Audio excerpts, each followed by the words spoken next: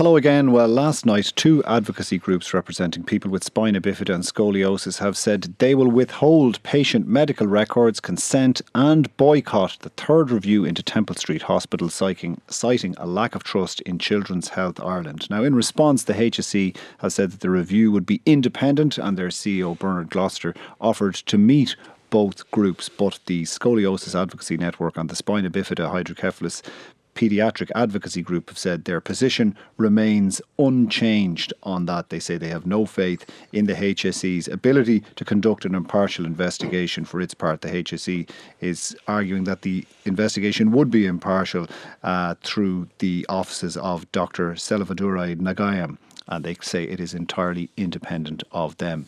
Minister James Browne, we're a week on from this story breaking on the ditch.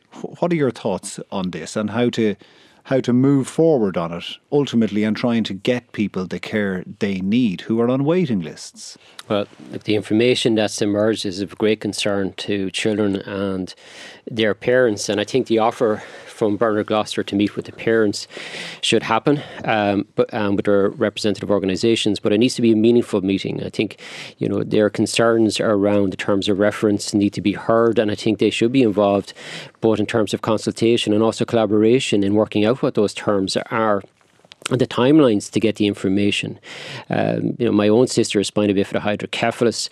There was a time when she was very young, when she was 4 or 5 years of age, could walk 100 metres with the aid of calipers, but on her own, and faced serious deterioration to the point where she's now, by the time she was about 8 or 9, was in a wheelchair and couldn't even stand. Now she's almost 40 now. Maybe may not thank me for saying that, but I think the big thing, and I'm not suggesting there was anything untoward happened with my sister, but what was very clear, and my mother will still talk about it, is the complete lack of information and not knowing, and not being listened to in terms of seeking advices or getting answers to questions. I think my mum would always say she was very much dismissed anytime she raised any issues.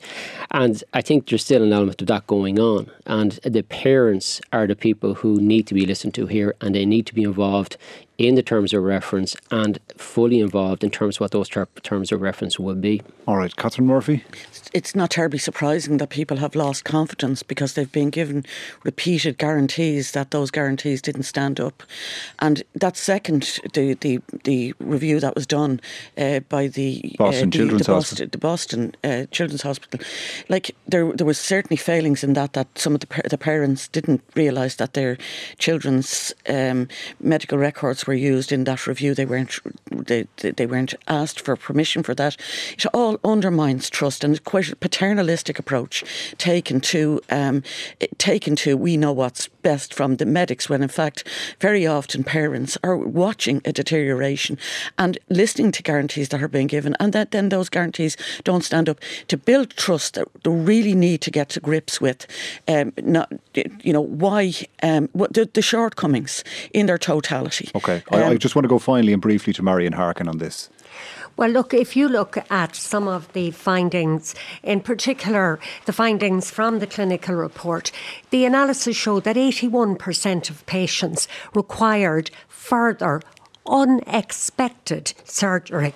When I read that word, unexpected, I thought, my God, what's happening here? It's not that they required further surgery. It was unexpected, and 56% of cases required the removal of metalwork. Now, I know we don't have a standard that we can look at to see how often does this happen, but under no circumstance should there be 81% of patients requiring unexpected surgery. Okay. And if you look at both reports, you'll see that the revelations are quite shocking. We had unregulated, uncertified medical devices being used. I mean, that's incredible to hear. Right. So I'm not surprised. I'm sorry to cut across you, Marian Harkin, but that's all we have time for today.